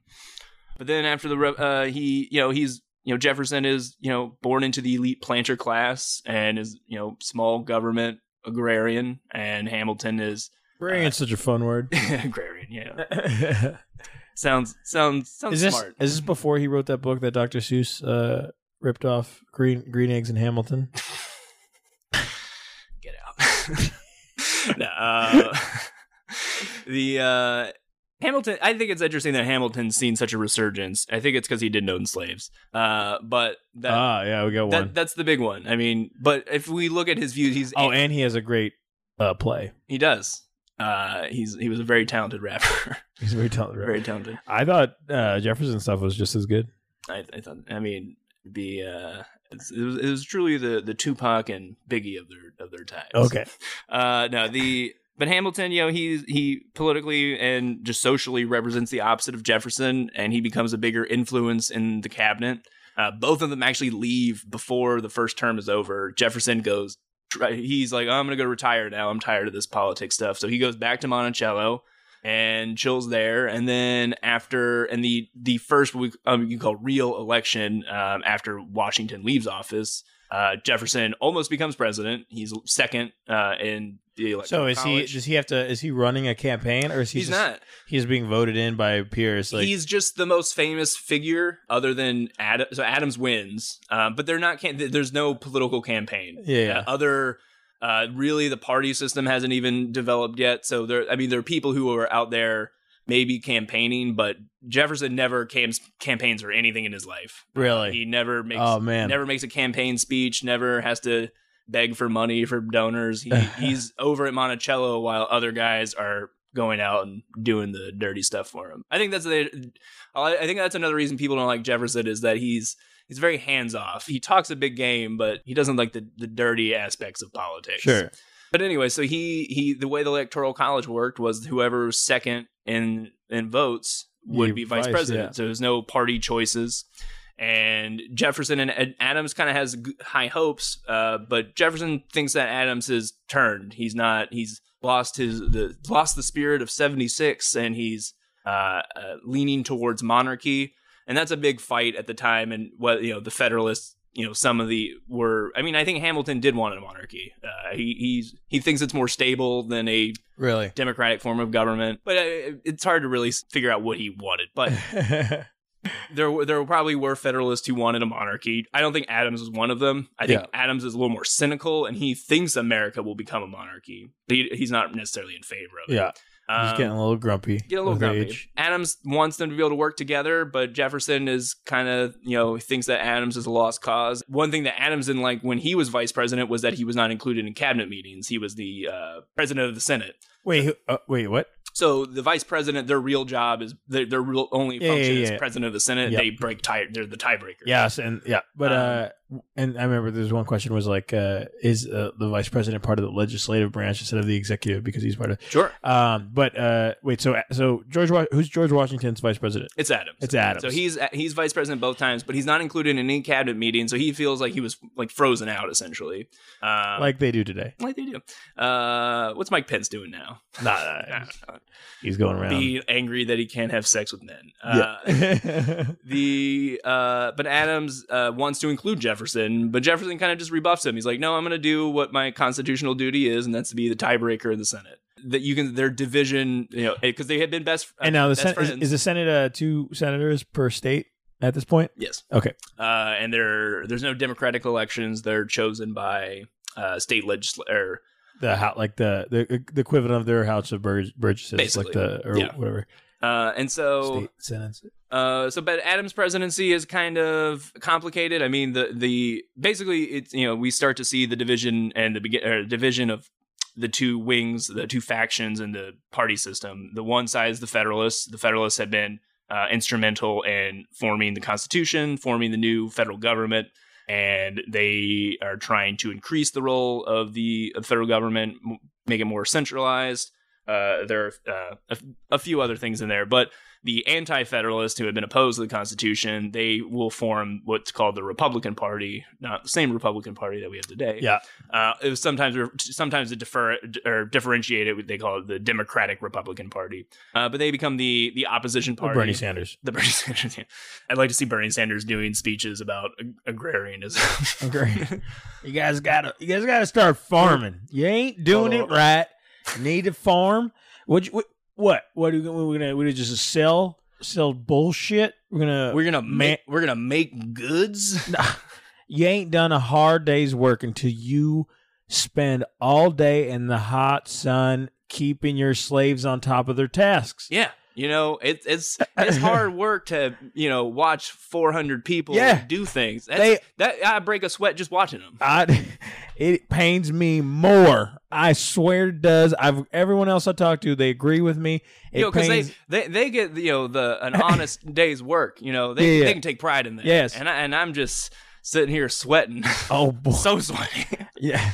I mean, I have lemonade, of course. Of course.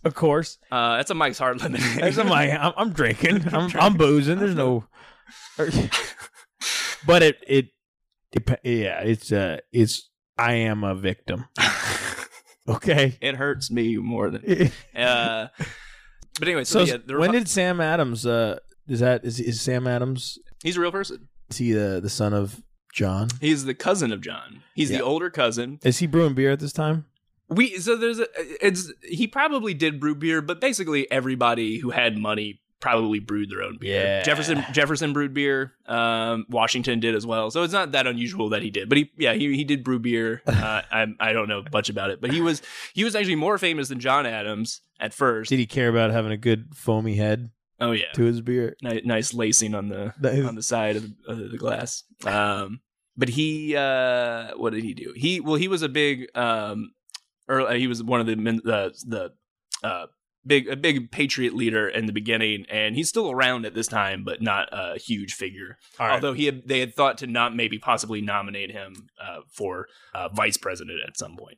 But anyway, so Adams and did Adams like Washington when he was, or was he getting mad at him because he never got the memos that we're having a meeting? I think Adams just resents everybody, like anybody who is. At the time, I mean, he thinks that Washington gets too much credit. Adams feels like he was. Do you have a good parallel of like a person today who's like a John Adams? Who's a John Adams today? That's a good. I want to say Jeb Bush, just because I think like I think Jeb Bush is. That video is so funny. Go type sad Jeb Bush. It's so good. It's a Vic Berger video. But anyways, I mean, just someone who had held a lot of offices and just doesn't get the respect that they deserve. It's just constantly just other people are just like, oh, this fucking guy's still here. And he's but John Adams, he didn't like that Washington kind of froze him out, and I think he respects Washington. Everyone knows that Washington's the most important of them all. Although Adams wants people to think he's the most important. Yeah. But I think all of them know that without Washington, it would have been difficult to win the war. Was Washington a military genius? No. Well, I mean, it's that idea. Was the revolution an easy war to win? Yes. Yeah. Because it's not. We don't have to win. We just had to not lose. Yeah. It's like it's just playing defense. Like you couldn't get Vietnam. We couldn't win in Vietnam, and there's we have helicopters. Yeah. What we can do from England? You send supplies it takes 24 weeks to get here. I mean, Britain is able. I mean, I think the thing about the revolution, I think it's inevitable. I think it's bad to call historical events inevitable because things are fluid while they're happening. They can go in different directions, but it just seems that all the things that were happening point to that there's going to be a revolution, and if we hadn't won it militarily the way we did, I think it would just turn into a guerrilla war, and we would have won eventually. That's where war went with guerrillas. Yes, we would have. Imported guerrillas. Rest in peace. Oh, poor. That's he was a patriot. He was a patriot. I can't believe so many. In our next episode in Stalingrad, we'll learn a lot about how the Russians used guerrillas. Yes, very important to fight the war. There was one of my favorite conspiracy theories I've ever heard was that Stalin tried to create an army of ape men by actually. This is true. Fucking apes. They did scientific experiments where they tried to get a lady pregnant with monkey jizz. Didn't work. Didn't get that ape army. That's disgusting. It is. I'd watch the video though. No, I wouldn't. Maybe. I'd start watching. I'll see where it goes. It might scar you. Yeah. But Adams is elected president, Jefferson vice president, and then they grow apart personally and politically.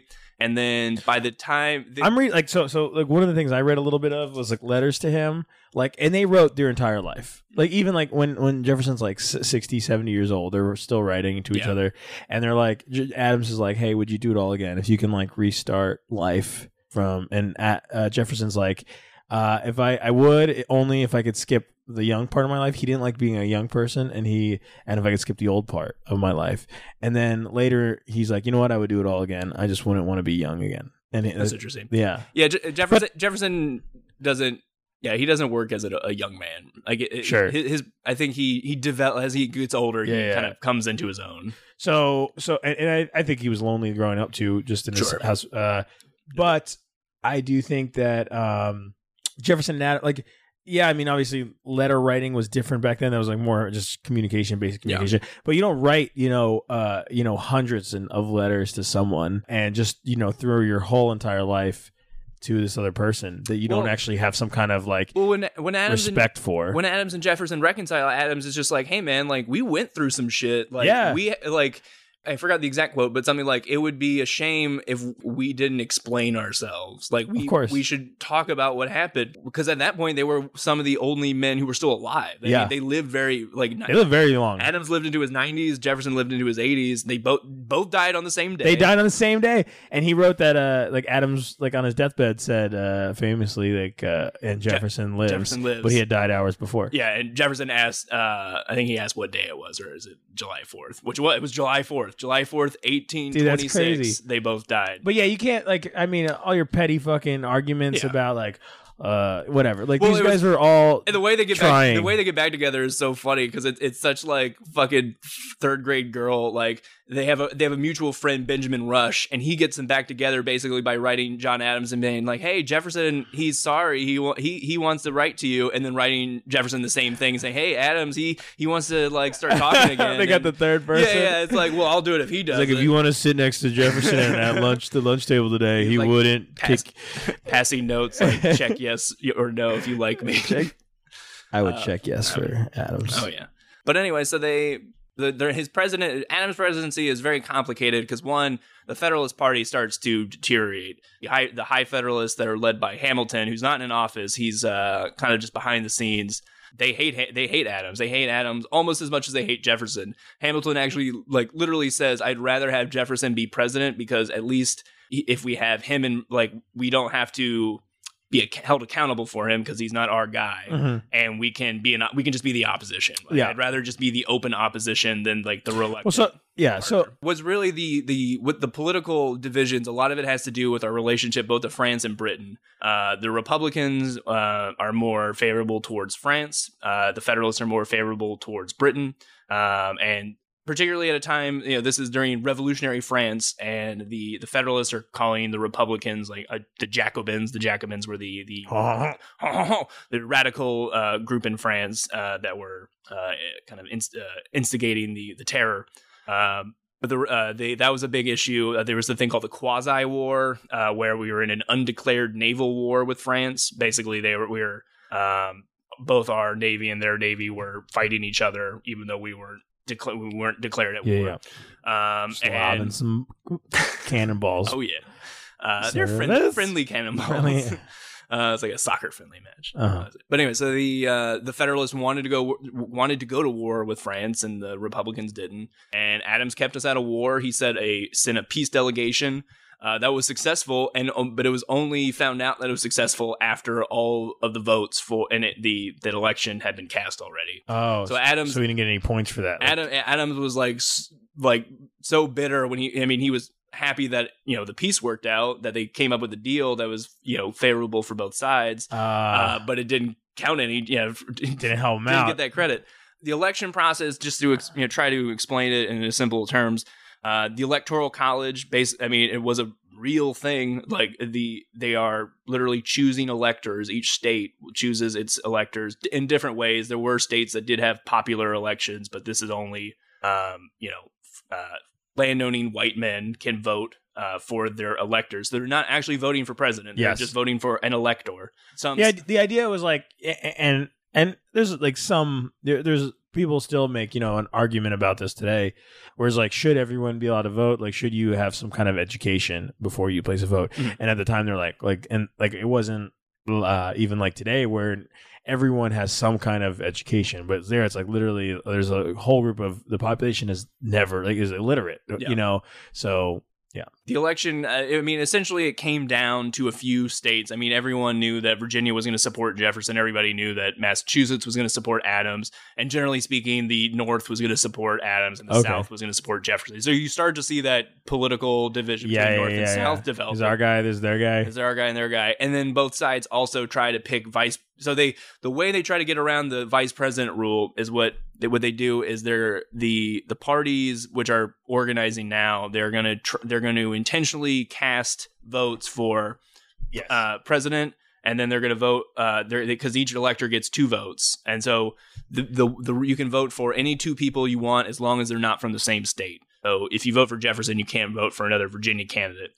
So they're going to try to pick someone from the North to try to bring in Northern votes, and the Federalists do that as well. But the Republicans ended up going with Aaron Burr. So Aaron Burr, he was really like the first real American political operative. Like he's just loves party politics, and he's not a principled man. He just wants power. And him and Hamilton have a great his rivalry. Great grandson's is a great comedian though. Dude, why? Why? He's like, imagine Aaron Burr is Bill Burr. Why are you gonna shoot Alexander Hamilton? He's like, you want to step outside? Okay, dude, why? So Hamilton, Burr is the candidate, and he was the first person to actually actively campaign. So in the previous election, he had campaigned to be vice president, and no one took him seriously because he was a young guy, and also everyone was like, "What the fuck is this guy? He wants to be vice president? Like nobody wants to be. You just get it." Yeah. But he was actively trying, and he failed. So what ends up happening is election comes down to a couple different states. South Carolina is important because South Carolina is is a guy named Charles Cotesworth Pinckney. Great name, Pinckney. Pinckney in the brain. He's from South Carolina. He's a Federalist. They choose him. His brother was also a candidate in the last election. So South Carolina is a big battleground state. Pennsylvania is, and Maryland. Those are all the middle states are the big battleground states, as well as South Carolina. But basically, the Republicans win. The Federalists had just become so unpopular. Hamilton also starts openly attacking Adams in public. He writes a letter basically just disavowing Adams, and it's so just open and petty. It's just hilarious to me. I mean, Hamilton basically just destroys his political career and his party just because he doesn't like Adams. Wow. That is a kind of bitter resentment that I expect from a Latino woman. I think, yeah, my girlfriend. He was from the Caribbean. My girlfriend would do the same. She would betray everything she stands for to spite me. Yeah. And so Hamilton, he writes this open letter basically saying that Adams is a piece of shit. This is a very dirty, very nasty election. Jefferson hires a guy named James Callender who writes negative things about Adams. He calls Adams a hermaphrodite, saying his qualities are neither, or he's like too feminine to be a man and too manly to be a woman. So he's and James Callender sounds like actually my type. Yeah, best of both worlds. Callender is the guy who actually is one of the first people to expose the Sally Hemings scandal, because he turns on Jefferson because after Jefferson gets elected, he's like, hey, I want to be postmaster of Richmond, and Jefferson's like, it was to be postmaster. That was a big job. Postmaster. Oh god! Because it was a government job. Everyone wanted to be, and it was just a good job. It was easy. So, and it was one of the few things that government did was the mail. So postmaster, it was a big job. Oh my god! And Jefferson didn't trust him to be postmaster, and so James Callender starts publishing stories about calendars. Calendars. I let his wife Marie. Has great pot pies. Oh Lord, it's gonna be a lot of name puns in this podcast. Get used to that. You're not on board with that. You might as well get off right now. So Callender, he writes things about talk shit about Jefferson. He exposes the Sally Hemings scandal. Even though boy won't let me be fucking mailman of the year. I'm gonna write about his slave wife who looks like is also the sister-in-law or some shit. I mean, people knew. I mean, even in the election of 1800. There are Federalists who there have always been like rumors circulating. So there, and people, and obviously in the later years, people when they visit Monticello, they're just like, all these little slave kids running around that look like the guy who owns them. What's up with that? And they're just like, don't worry about it. You want wine or not? In our little cups. Big cups now. Big cups now. We got bigger. Went to Paris. Oh, we got big old European cups. It's like a pimp glass now. It's chalice. Chalice. Yeah. So Jefferson wins.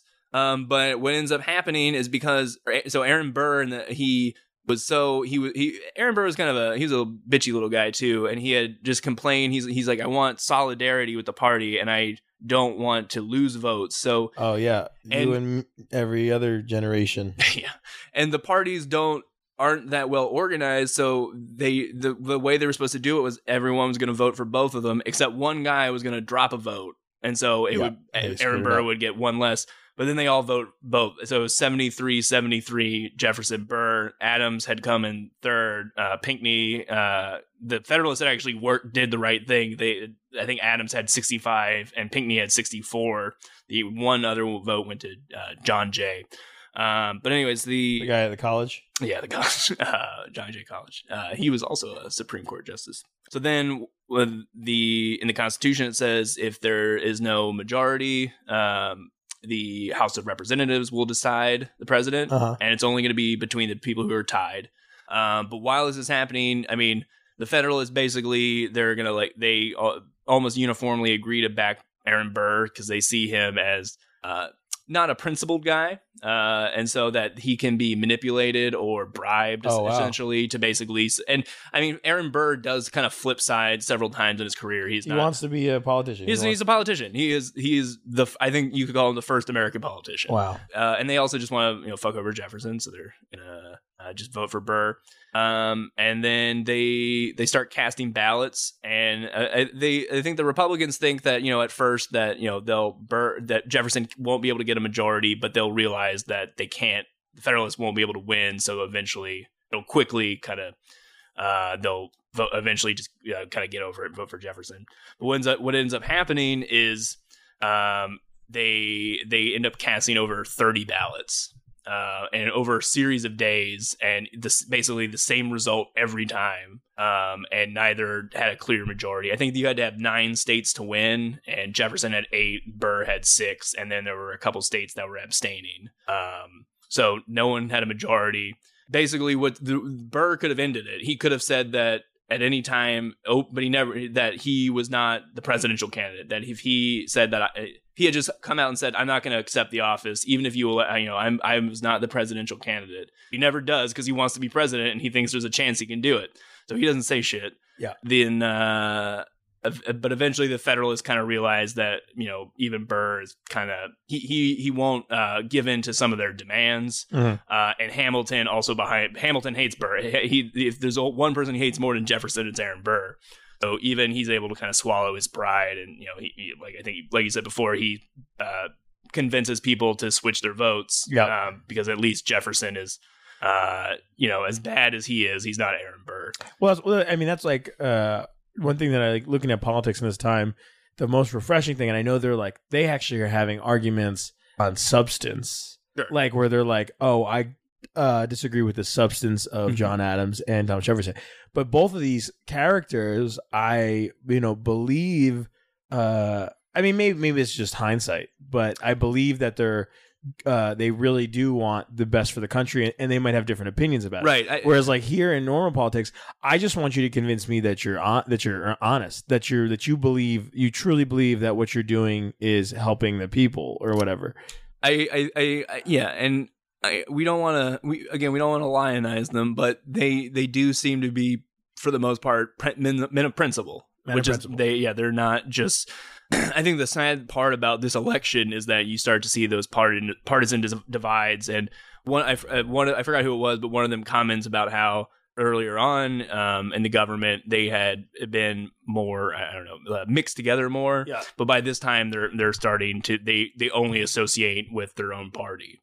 Wow. Whereas that happened quick. it did, but I mean, you could see they envisioned a one-party system. I mean, that for us today, we joke about communist states that like China, that's a one-party system, and we see that as crazy bad. But for them, that's what they thought was going to be.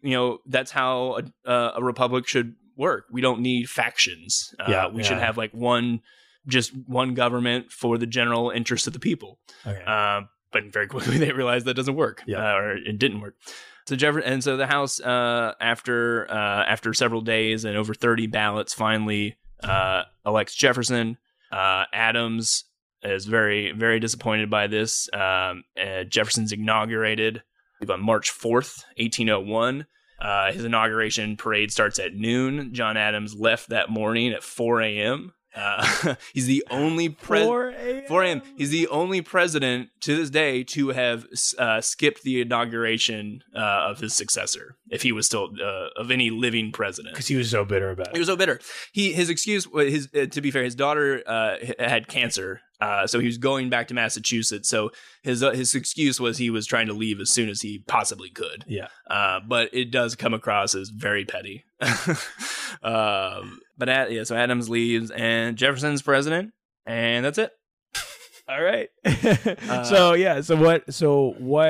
is the? I mean, that's really what we wanted to cover. Yeah. But like, what do you think that said to the world when that happened? Well, I think the interesting thing is that Jefferson wins the election, but I think he loses in that what America becomes is not what he wanted, and really it's not what Adams wanted either. I think to what America today is not what any of them could have even possibly envisioned. Yeah. But I think after that point, Jefferson, his biggest thing as president is Louisiana Purchase, which is going to be, it forms basically the continental United States. We are a nation from ocean to ocean. Yep. It was only like $13-15 million or something like that. Some of it was like loans forgiven. Well, Napoleon had he realized that France could not control it. It was too large a territory. They had no navy. they were having enough trouble in Europe, and they just lost Haiti. And so he figured I might as well make some money from it. That becomes Jefferson's big mark as president, and it literally transforms the physical nature of our country. But as far I mean, so just a fun fact about that, we didn't even have the money to pay that, we didn't have $20 million or $15 million. Well, so we had to take out loans from banks in Europe to pay for that. It's Jefferson's. It's totally against everything he believes in. It's unconstitutional. There's nothing in the Constitution that says the president has the power to make that kind of purchase without authorization, and he does it because he's just like, it's too good to pass up. Can't just put in a pool. Well, one of the reasons the Federalists, he figures that he won't, it'll take too long and they'll lose the deal. But the Federalists, like Hamilton, wanted to actually invade that territory. Like he just wanted, we're gonna take it. We don't need to buy it. We can just fucking take it. But imagine like today, like coming up with 15. We spend that oh my god! Every 2 hours in Afghanistan. One of my favorite quotes is, "A billion here, a billion there." Eventually, we're talking about real money.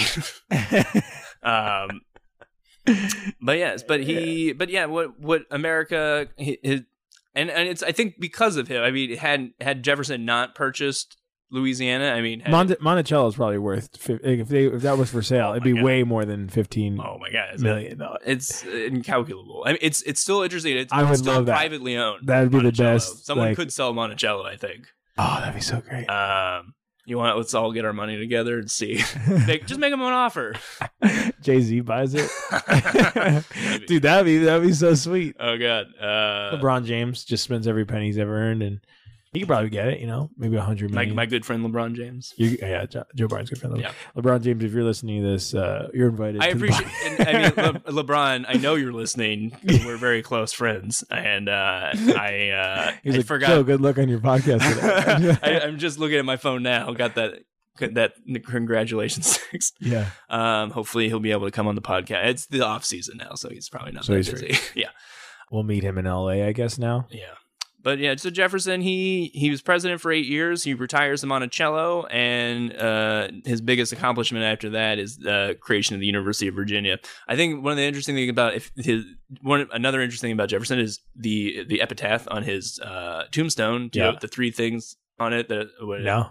So basically these are the three things he wanted to be known for. So it's Jefferson. Here lies Thomas Jefferson, the author of the Declaration of Independence, the Virginia Statute for Religious Freedom, and the creator of the University of Virginia. Wow. The religious freedom thing is, we didn't talk about that, but one of his, when he was in the Virginia legislature, he was very instrumental in de-establishing the state religion in Virginia. Yeah. And it started a precedent that basically established the separation of church and state. Yeah. He's one thing I read about him, he went to when he was at William and Mary, he went up to Philadelphia and then Boston. And while he was in Philadelphia, he actually got a smallpox vaccine, which was crazy dangerous. Well, it's not a vaccine; it's an inoculation. Which is a small dosage. Yeah, small dosage, and it could kill people. It killed a lot of people. But he was a huge proponent of it. He had a lot of his children and a lot of his slaves inoculated. I mean, it was controversial at the time because there were religious people who believed that inoculation was again like an act against God. So if God has given you this disease to try to prevent that, it's blasphemous. Yeah, Westboro Baptist Church was getting it. Oh yeah, they're like, no more inoculations. No more inoculations for smallpox. But yeah, so he retires to Monticello. He's the sage of Monticello. He kind of sits there and he writes letters all day and checks on his plantation and continues to build Monticello. And I think the thing about Monticello is interesting is he builds it and then he goes over to France and then learns all about Greek not Greek, Roman architecture, and just Palladium, Palladio, I think is his name, his style. And then I mean that's the thing about Monticello, it is a Roman style monument that someone is trying to live in. It's just insane. But when he comes back, he basically just doesn't tear it down, but basically is like, all these plans, scrap those. We're going to do this now. And spends the rest of his life going into debt to try to complete it. And he really never does. I think Monticello now is funny because it's so complete now, and in his whole life, it never was. was. It probably looks better now than it ever did in Jefferson. Well, it's a metaphor for life, isn't it? I think so.